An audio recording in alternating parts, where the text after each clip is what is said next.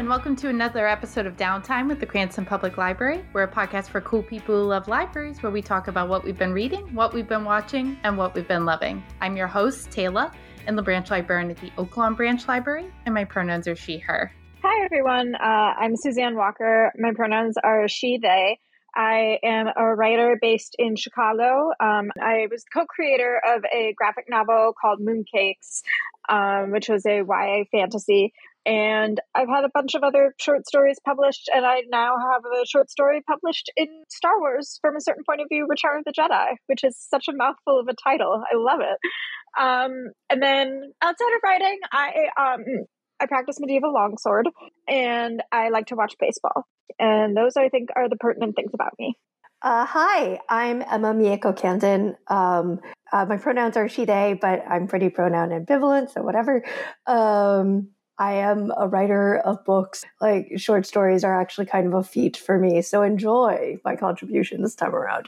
I wrote Star Wars Ronin, which was a spinoff of one of the Vision shorts from Star Wars Visions. It's Star Wars through the lens of Japanese history and mythology, and I just came out with my original debut novel, The Archive Undying, which is giant mechs, divine AIs, fraught queer romance, disability, and chronic illness through the lens of sci-fi and so forth.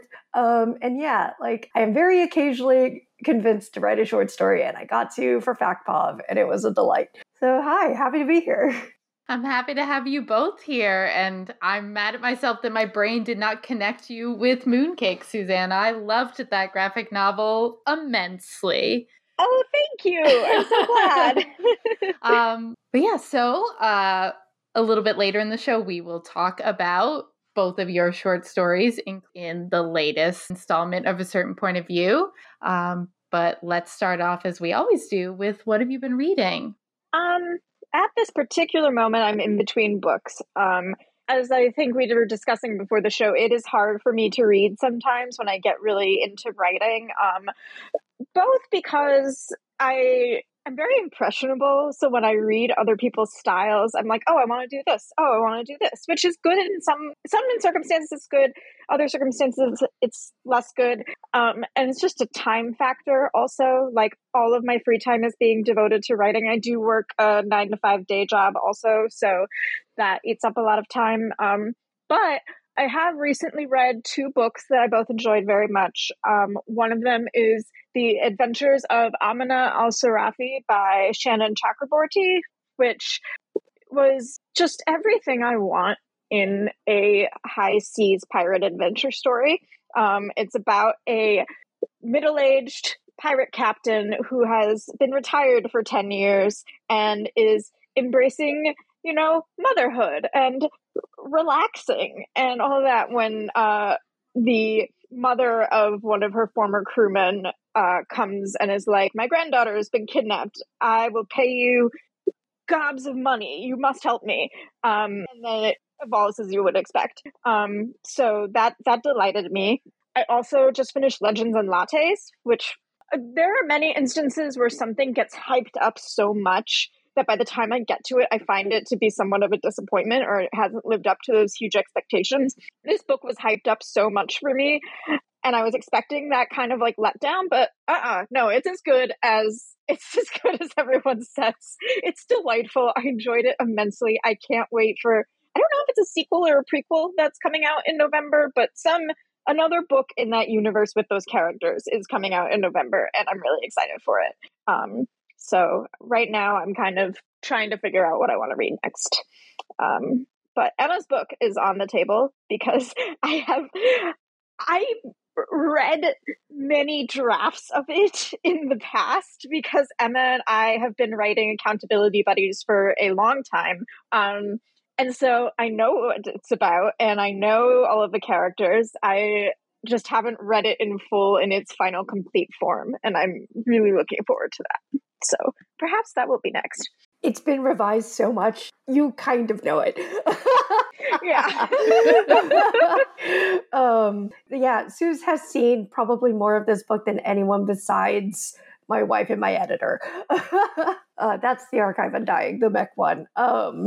Okay, so one of the huge perks of being a published author has been that I get arcs now. And the really exciting thing is something I got an arc for that I absolutely loved. Came out literally last week. The Water Outlaws by S.L. Huang, which is as described by the author, a gender-spun iteration on a Chinese classic called The Water Margin. It's a Chinese classic, but you need to understand that it's like if the Iliad were way cooler and more fun and about like outlaws and bandits and there's sword fights and there's like sticking it to the man and all this like cool like martial arts, essentially magic martial arts stuff. And the retelling for the Water Outlaws is the characters who are in the classic, all men, are in this one women, in one case, very cleverly written as non-binary. So there's like a complete excision of all pronouns when referring to this character, even when it's in their point of view. It's so tremendous. It reads like butter. It's so much fun. S.L. Huang has like done work as a stunt double in Hollywood, and so like knows how to write action in a way that's very like both appealing and grounded. On top of that, like the political intrigue and the kind of savagery and brutality of governments is so well realized. I love it. It's great. Like I've been so bored of epic fantasy lately because I've been reading it for 3 decades at this point, and it felt fresh. It felt good and delicious. One arc that I read a while ago, it's coming out like I think either this month or next month. It's The Death I Gave Him by M.X. Liu, and it's a queer sci-fi cyberpunky retelling of Hamlet where Horatio is an AI, and it's so good. I love it. I got so excited from page 1 because of the way it's playing like games with the way it's narrated. And obviously I love AI stuff. So, and queer stuff and Hamlet actually. So it was a really good read for me. And I really recommend it to anyone who's interested in any of those things. Yeah, that sounds vaguely familiar. I think I saw it in a collection development cart, like in my library. I can't remember if I put it in my cart though, so I might have to go back. So I'm kind of running into a problem where I'm trying to have like a fiction and a nonfiction book going at the same time, but that has led to me like starting several different books or taking a look at several different books, but not really jumping in very deeply to any of them. So that's kind of where I'm at right now. But the one thing that I didn't necessarily read, but I got to flip through and look at was a cookbook called Baking Yesteryear.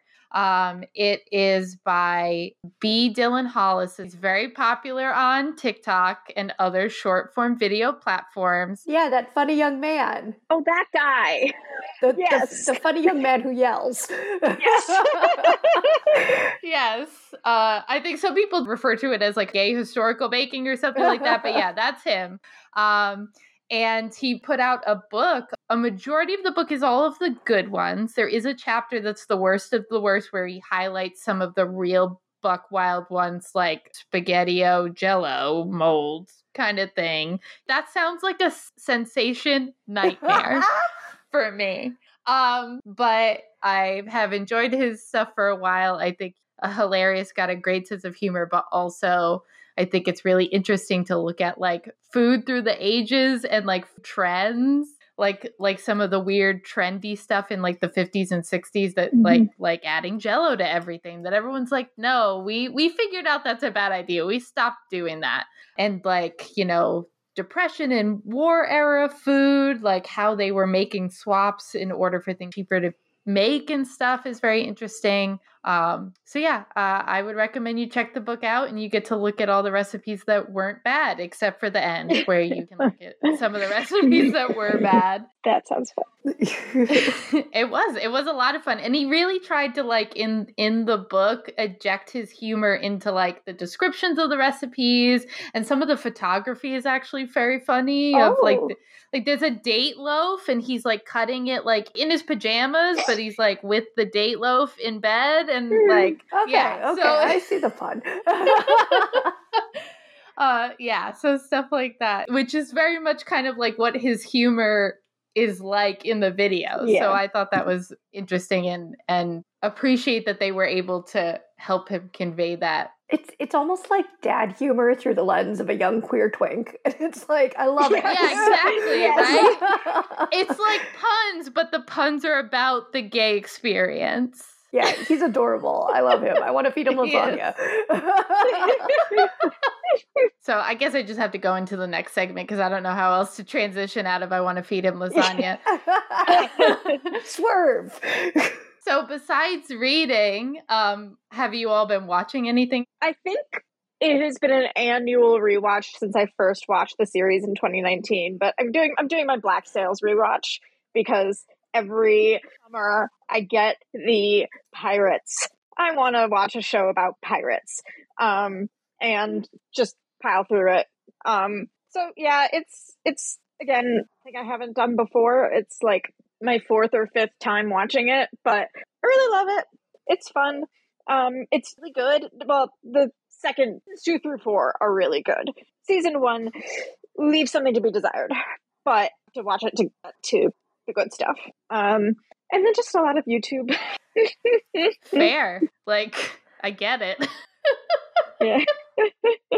So last night I actually I started rewatching something like literally this like I don't know, this weekend, and then I just plowed through everything because I was like, man, I actually think I never finished this. But Venture Bros, which I've watched off and on as it like evolved through the years, and it's fascinating because, you know, like as someone who is a marginalized person, like there's a lot of the humor in it is like, you know, what they would call problematique, but it's just so funny. And I've admired the humor and the narrative structure of it for so long because it's so experimental and so content to just like cut when it's like, I've done the bit, like you don't need to see the rest of this. Like I'm not going to spend time like doing an action sequence unless I can make the action sequence funny. And so when the action sequences do hit, they are riotously funny. They're just so clever. And like, I don't get all the references it makes, but I do get some of them. And it's just, the writing is consistently really, really solid. They apparently came out with like a finale movie over the last couple months. And I was like, oh, I kind of want to watch that, but I think I am very behind. But on the far other side of the spectrum, something that I also think is very narratively clever, and just like fully balls to the wall, just like absolute willingness to experiment and to seek the best kind of drama available in the form, but is actually like super not a problem for me ever. Like I never cringe at any of the jokes because I trust them fully. Friends at the Table is a podcast. They do tabletop RPG and have just the most bonkers, buck wild, speculative world building. They have these ongoing seasons that they like intermingle. They did this high fantasy series for a long time, but brought the narrative to a conclusion. They're currently doing one that's like mechs and empire and challenge. Like I think something I was telling someone yesterday was like, what I like about them is that they're kind of bored with the question of, is a robot a people?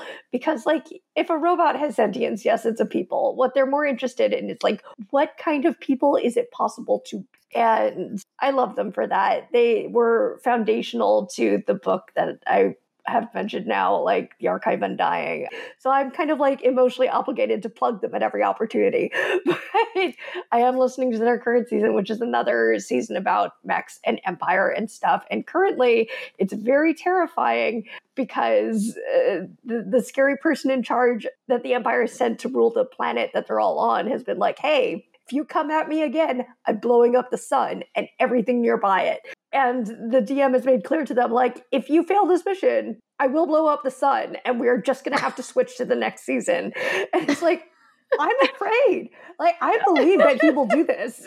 But like the writing is so good. They're dealing with the weight of terror and existential catastrophe so well, which is a thing I think on all our minds a lot these days. I just trust them with every kind of story and drama and narrative, and I'm always interested in what they're doing. If you're at all into video games and like thinky type video games, Waypoint was a website that was an offshoot of Vice that had like some really good material, like digging into not just the stories that games are telling us, but like the culture of them and the way they're made. And it was the brainchild of Austin Walker, who is the guy who's like the GM for Friends at the Table. And it died an ignominious death, but is being revived by its workers. So like, check out Waypoint. It's also amazing. That sounds fun. That does remind me, I am also watching for a second time Vox Machina. I finished season 1 and went on to season 2, and it just pleases me so much because I watched a couple of episodes of Critical Role in the middle. Like I think it was the moment that is the middle of season 2. What is season 2 of Vox Machina? Because I remember Will Friedle being the guest, and I really loved it, but I just do not have the attention span or the time commitment to listen to 3 hours a week of story. So I never like got it past that. So the fact that they have made it into a show makes me so happy because now I can like absorb it and know what everybody is talking about, at least for the first arc. I understand they're going to be doing the Mighty Nine, who are my babies. Yes, they're my kids. Yes. Oh. So I'm really excited for you to watch them. Yeah, I've heard a lot about the 99 also, so I'm excited for that. But yeah, that's just been fun. It's especially been fun because Emma and I are both in the same D&D campaign right now, and it's the first time I have really played D&D, and I'm enjoying myself immensely. So it's nice to have that sort of like in conjunction with what we're doing in Ravenloft. Oh, you guys are playing a Ravenloft campaign? It took me so much willpower not to say, well, the thing I'm doing that I'm obsessed with that's not a book is this freaking D&D campaign. I'm just starting to play in another campaign that Dave is also in, and my friend from library school is DMing. So no, definitely you were in the right place. We can't get off topic because we still have to talk about your books. Yes. Or the book that you both wrote for, which we came to promote. But this is, I think, the first time possibly in the history of recording the show that I have other Critical Role people on the show. Really? Usually when I talk about that what I'm watching is Critical Role, I have to like go through the whole thing about like it's a tabletop or D&D actual play game. So they stream their game for thousands of people to watch and like explain it to a bunch of people. So I'm a little behind on season 3 right now, but I have been keeping up with spoilers in part because of some of the romance things that are happening right now. And just like, right? There's a pair of characters who come on as like gal pals. And, you know, if you're at all queer, you're looking at it, you're like, oh, they're going to be married in 10 years or like possibly tomorrow. It depends on like when they have the epiphany. And you're like not entirely sure if the players know that that's the energy they're bringing. And so there are a bunch of people on the internet all like speculating and talking about it. And I just so happened to tune in on the day, like about a month ago when they were playing the session where they first kissed. And I lost my little mind because like, I had thought it was cute until that moment. And it's that thing about representation that's kind of interesting in magic. Because, like, I understand it intellectually, but it's the moments when it hits you in the chest that you go, oh, that's why it's meaningful. And just, like, these two women who are so intimately bound up in each other's emotional lives, who are each other's anchors, who will, like, do literally anything for each other and are just constantly, like, in that tangle and don't necessarily understand that they're already married. It's so common and so like the thing among the queer women and also like a number of non-binary people I know, just like, okay, cool. My wife and I got lucky because I had no patience for it. And so like, I very early on was like, yeah, we're dating now. It's fine. Don't worry about it. But it's just the fact that it's so recognizable. It just like I went to Comic-Con shortly after this happened, and every time I saw cosplay of them, like, I would get giddy. And I was like, oh, okay, this is really meaningful. That's really interesting. Yeah, it's funny. Like, every week I would say to my boyfriend that I would be like, I gotta get caught up on Critical Role because the lesbians are lesbianing. And he's like, that's what you said last week. And I'm like, I know, but it's gonna happen this time. This week, it's gonna happen. And I did that for literally like months and months. And yeah, now they finally kissed. Spoilers. Yeah, mild spoilers for Legends and Lattes. I definitely, once you get to the back half of the book, multiple instances where you find me just saying out loud, you stupid lesbians. Because obviously they belong together, and they're obviously both dancing around it in that way that people do. And then I was like, really rich of you to say specifically, considering it took you like 3 years to realize you were in a relationship. Yeah, no, like, Suze, you're peak representation for your Imogen and Laudna. Yeah, I'm really, like, I can't talk. But also, these lesbians need to get it together. I want that on a t-shirt. These lesbians need to get it together. And we'll return to the show after a quick break.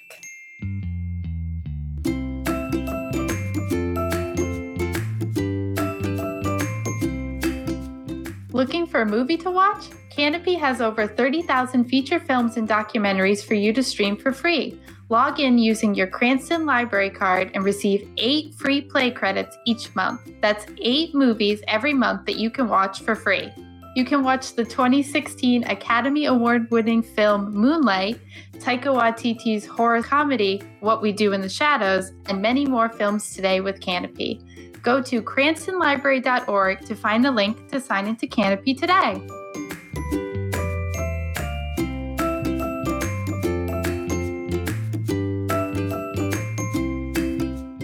The library is launching a new collection, School Tools. Check out tools, toys, games, and interesting objects for learning and play from Central Library, including a microscope, toy cash register, robots, and more.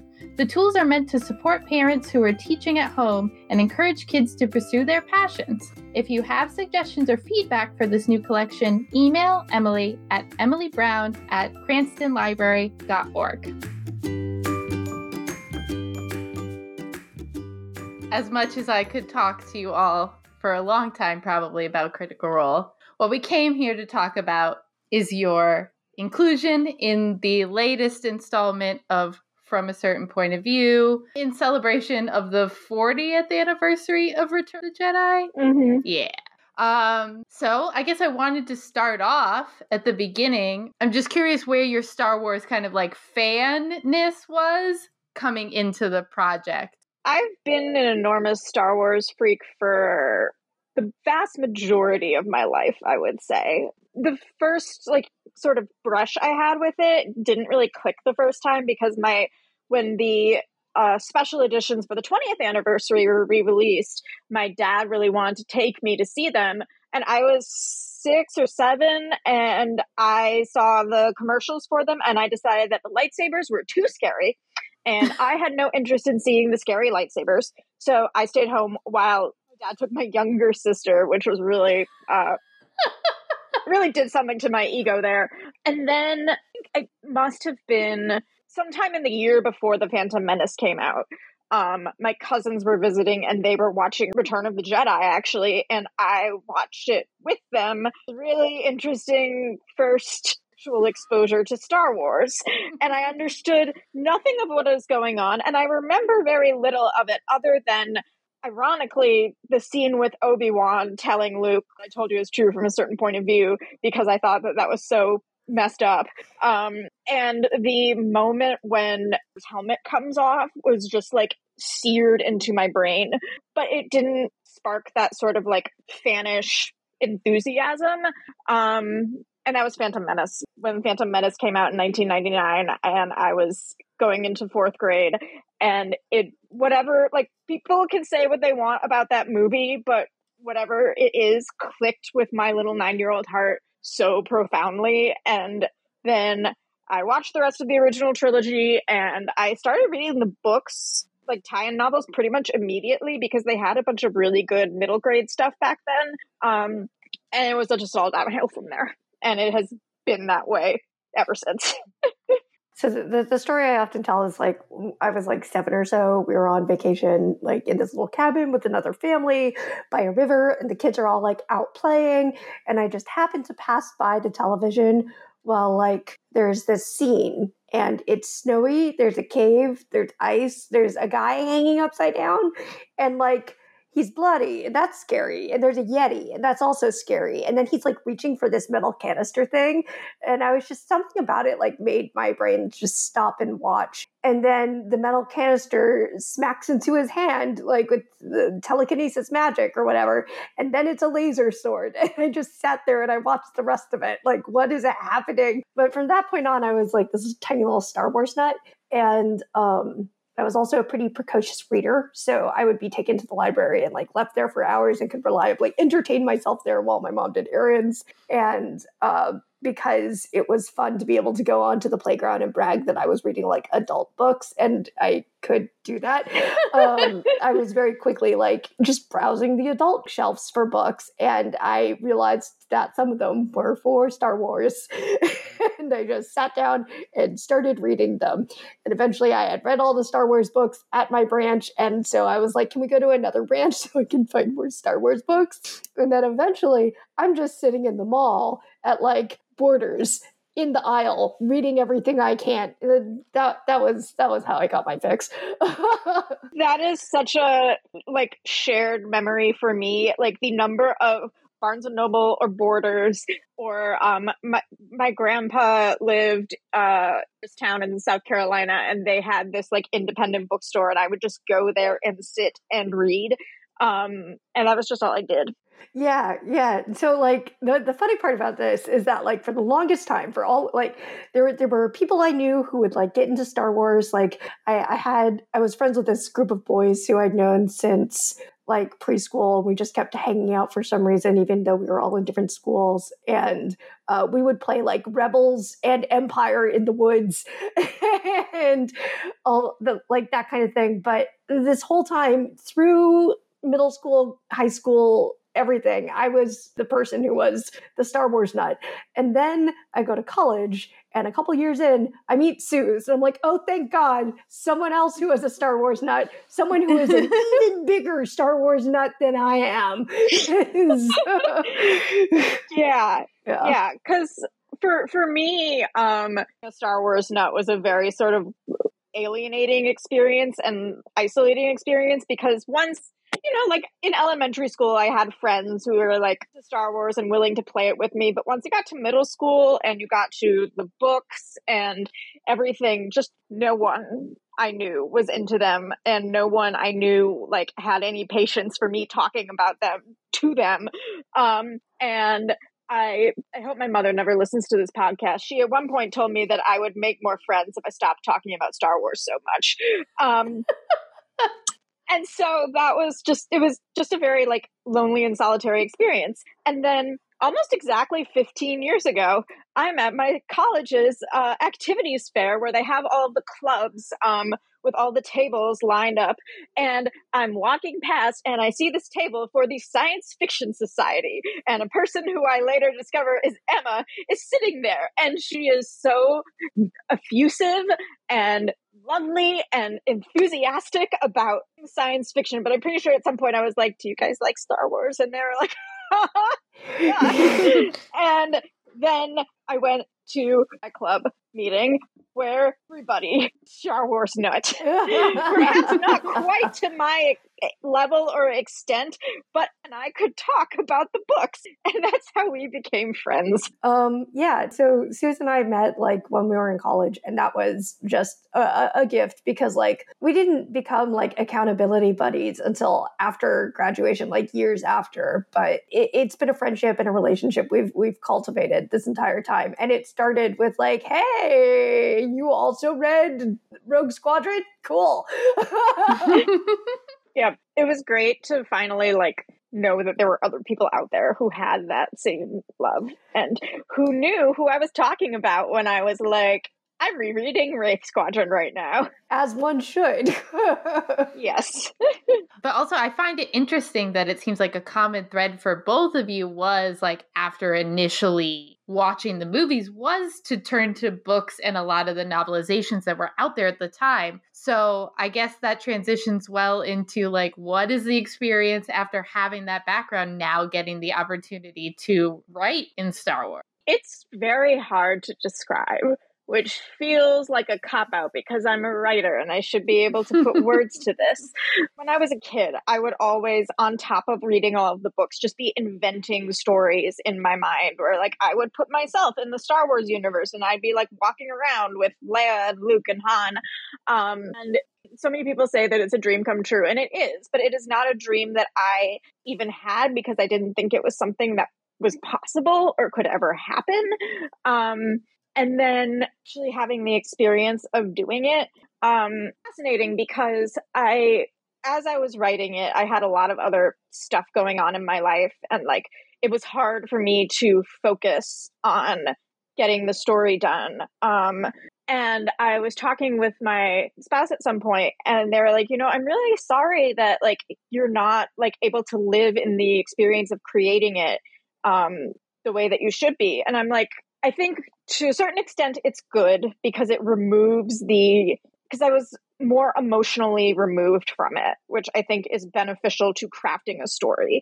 And at the end of the day, whatever my experience writing it is, like it's done. And it is a story that I can go back and read however many times I want. And that sort of, I hesitate to say legacy, but the fact that it is there and it is indelible and I will always have it, like, is so special and so cool. And so, yeah, that was kind of what my experience of it was like. Yeah. So really big emotions are something that I tend to like put on mute in my brain, and they like wiggle out over time in like little ways. So this is actually like my second experience with Star Wars, but it's my first experience with the canon. And that getting to write Ronan was just so surreal in so many ways that I would just be like, oh, this is cool. And then I'd be driving and have a moment of like ecstatic epiphany and be like, you have to pay attention to that stoplight. But yeah, so like getting to write Ronan and that in itself being like this practice of interpretation and translation of not just Japanese culture, but Star Wars and I call it modern mythology a lot, Star Wars as a whole. And so getting to spend a whole book like talking to it and having conversations that I've been having with myself about it for like decades at that point on the page in ways that I hoped were a contribution to the canon and to people's relationships with it in a way that it was really good for me because like I had over time, I think, gotten a little cynical about Star Wars, and especially because we're in this age of like the mega nerd franchise, and a lot of it I find rather boring because I'm an old school nerd, so I like the weird stuff. And when it gets like often the spectacle is getting in the way of like the truly weird stuff, and I love spectacle, but I'm exhausted by it. And so I just need more meat on the bone.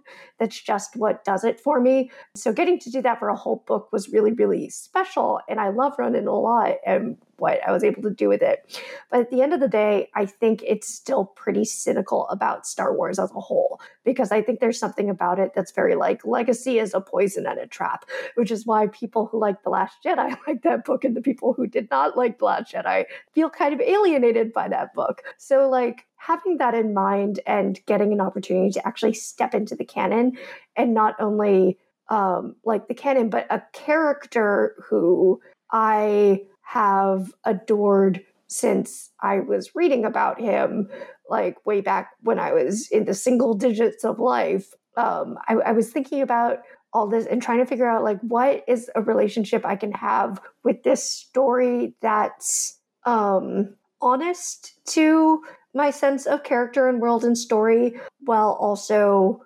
honoring Star Wars as best as possible. So like that was the project I gave myself for this particular turn. Yeah. And I do want to sort of not amend, but add on to my previous statement in terms of when I was talking about sort of the emotional remove. I will say the day I found out was just like a 24-hour fever dream because I just like, I couldn't handle it. I could handle it, but like the fact that this was something that I had wanted for so long and is something that was actually happening. Again, like sort of Emma said, like there would be moments in like the days and weeks after, and even now, like there will just be moments where it hits me and it's like, what? I can't believe that this now has happened. And it's just, if I never publish another thing again, I will be satisfied with the career I have had because I got to write this story. Awesome. All right. Before we move on to like our ending segment of the show, I personally am very curious what your experience was working with the Star Wars story team to make sure that your vision for your story was like still cohesive with their vision of canon events. I mean, it was about what I expected, especially working with Tom, who is the editor at Del Rey, was an amazing experience because he has so much knowledge of the Star Wars canon. And if you're talking with him about developing a story or an idea or a character, he just has facts that he can like rattle off. And he has a really wonderful vision of what makes like a compelling Star Wars story specifically, but also just a compelling story in general. And I've said this before, because this was my first experience working with intellectual property, where you have sort of these you can't do this because it doesn't comply with canon or whatever. Find working within that framework to be easier than I think some people do, and I think it's because I've discovered that you can do a lot within those bounds. Like they constrain, but they also force you to think in a different way.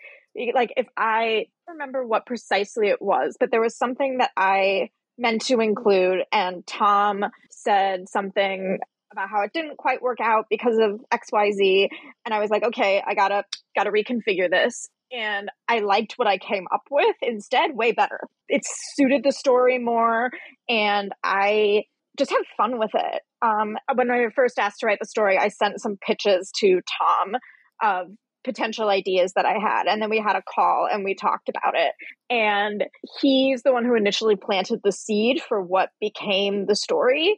And it was because like we had that conversation that Nora's story was able to develop. And it's just fun. I love working with editors. I love working with other people on stories.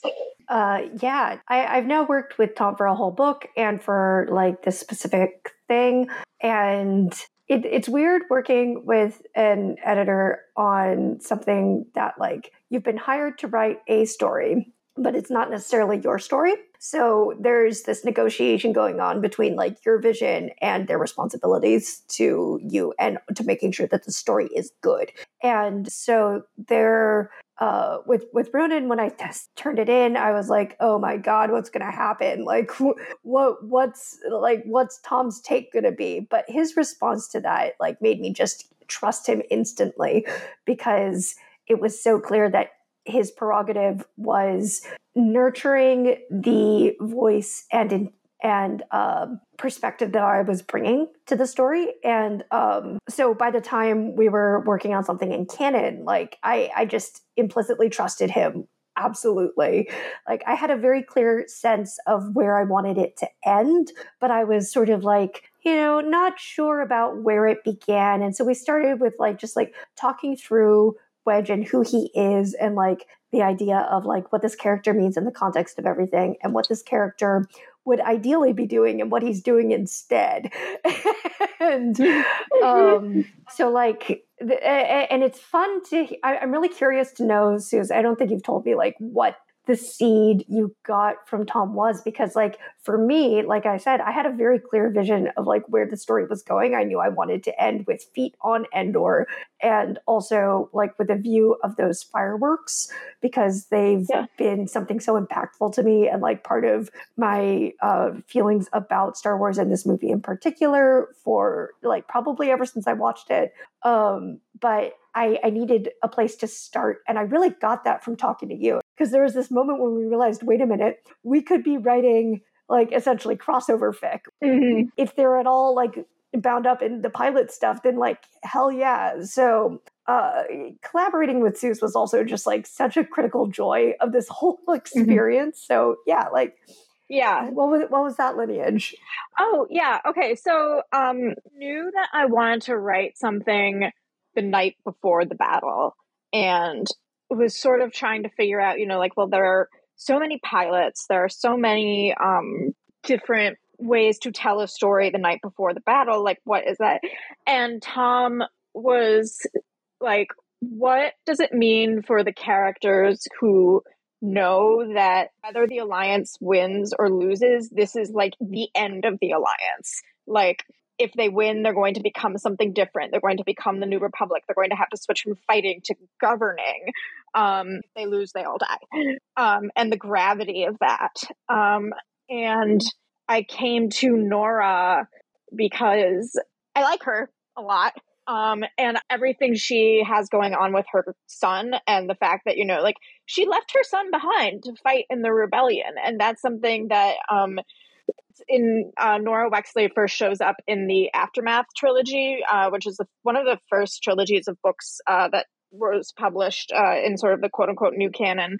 And it's really something that is a major focal point of that is the fact that she left her son behind to fight in the rebellion. And I think that the fact that she's thinking about what she has sacrificed, what she's sacrificed, decided her son is going to sacrifice, and knowing that tomorrow, one way or the other, is just a weight that I thought was really interesting to explore.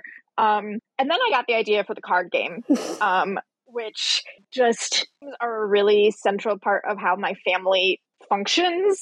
And so I thought it could be a really interesting and fun setting that also leaves room for the more serious contemplations on the night before the battle.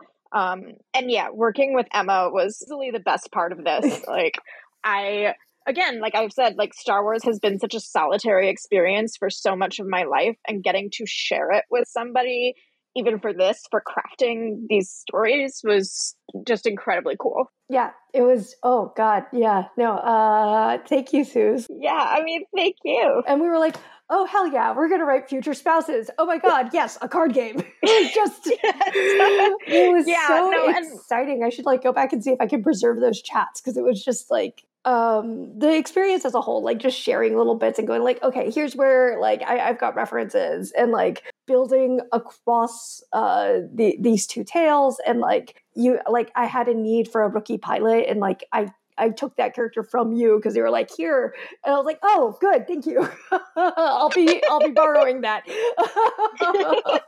Yeah, that was so great. And it was so funny because I didn't pick Nora with the thought of like, oh, Wedge's future wife. And then I realized it, and I was like, oh, great, this gives some really juicy chances to collaborate with Emma. And it's fitting because throughout my entire adolescence, I wanted to be Wedge Antilles' wife. I wanted to be Wedge Antilles, you know? Like, we made it. Yeah, it was good.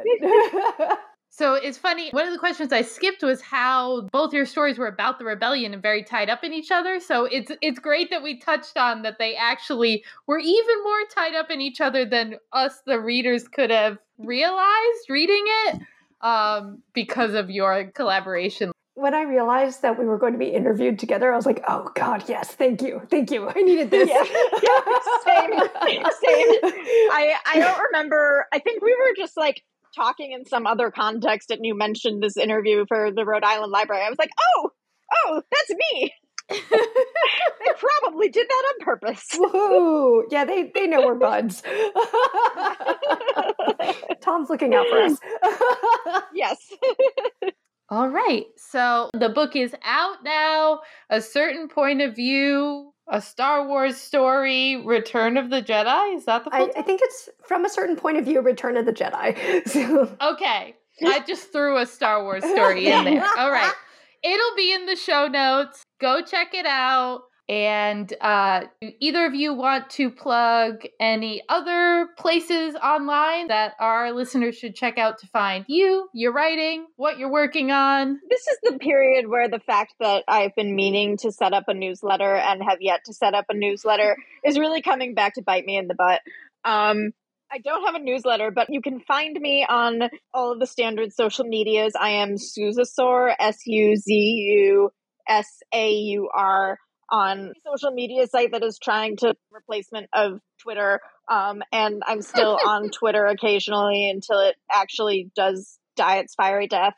And you can find links to all of my fiction works at my website, which is linked in most of my bios, and it's just to spell it out, it's Suzanne Wakeen, WAKEEN, Walker.com. So I technically have a newsletter. I have not updated it in almost 2 years. And I do have a website as well, emcandon.com. And you can find me on currently mostly Tumblr, Blue Sky, and Instagram at emcandon. Come hang out with me on Tumblr. That's where I get silly. I love getting asks. I was telling people the other day, like, well, someone asked me, like, what animals are the cast of The Archive Undying, and that, or like, what cocktails are they? And I was like, yes, good, more of these, thank you. All right. Well, you're gonna love our last chapter segment then, because the last chapter we talk about a library of bookish related question to wrap up the show, and many of them are kind of like would you rather questions. And I thought, since both of you were writers, I would ask what would be the title of your autobiography and or like memoir type work. Like if you were to write a book about you and your life, what would the title be? Keeps Not Dying. That's a great question. I'm struggling to come up with an answer that isn't self-deprecating. Chaos Muppet. Yeah, there you go. Chaos Muppet. That's great. Yeah, now I'm like, even when I picked this question, I feel like I've had conversations where I've been like saying something and then I'll be like, that'll be the title of my memoir. You know what I mean? Like that thing happens so often to me that's going to be the title of my memoir, my autobiography. But I can't think of what any of those instances are. Yeah. The only thing I can think of is I don't know, something about like, oh, where did I put that? Because I really struggle with object permanence. So if something is not visible, I think that it doesn't exist anymore. I think as a title, I really struggle with object permanence, would absolutely make me pick up a book. Oh, all right. So we should just do that. Mm-hmm. I recently made reference to, as I'm going on a camping trip with some friends later in the month, and I made a reference to the Walker School of Pyrotechnics, which is not a memoir title necessarily, but it is a reference to an aspect of my life and my sort of family genealogy. Because I come from a long line of people who have accidentally burned things down. I have never accidentally burned things down. I have only burned things in safe and controlled environments, but I do enjoy burning them. I was just thinking, like, didn't your dad almost like burn down the house not that long ago? Yes, he almost burned down my uncle's house not 2 months ago, which is why this was like at top of mind when they were like, who could build a fire? I'm like, I can, but I do it the smart way. All right. Thank you both for joining me. And thank you everyone for listening. If you would like to respond to our last chapter question or just reach out to the show, you can do that by emailing us at downtime@cranstonlibrary.org. You can also reach out to us via social media with #DowntimeCPL. If you're feeling generous, please rate and review on Apple Podcasts or wherever you get your podcasts because it helps people find the show. Thank you again for listening, and this has been another episode of Downtime. Downtime is a project of the Cranston Public Library and is produced by Elena Rios, Robin Nizio, and me, Taylor Cardillo. Audio engineering by Dave Bartos. Our theme music is Day Trips by Ketsa. and our ad music is Happy Ukulele by Scott Holmes. Links to the books and movies discussed can be found in the show notes. Remember to rate and review Downtime on Apple Podcasts, connect with the podcast on Facebook, Twitter, and Instagram with the hashtag DowntimeCPL, and if there's something you'd like to hear on the show, send an email to downtime@cranstonlibrary.org. The views, thoughts, and opinions expressed are the speaker's own and do not represent those of the Cranston Public Library. The material and information presented here is for general information purposes only. The Cranston Public Library name, in all forms and abbreviation, are the property of its owners, and its use does not imply endorsement or opposition to any specific organization, product, or service. The content of this episode is the property of the Cranston Public Library and may not be reproduced without express written permission. Join us next week for more Downtime. Sorry for cussing. No, that's fine. Dave loves to bleep things. Oh, okay.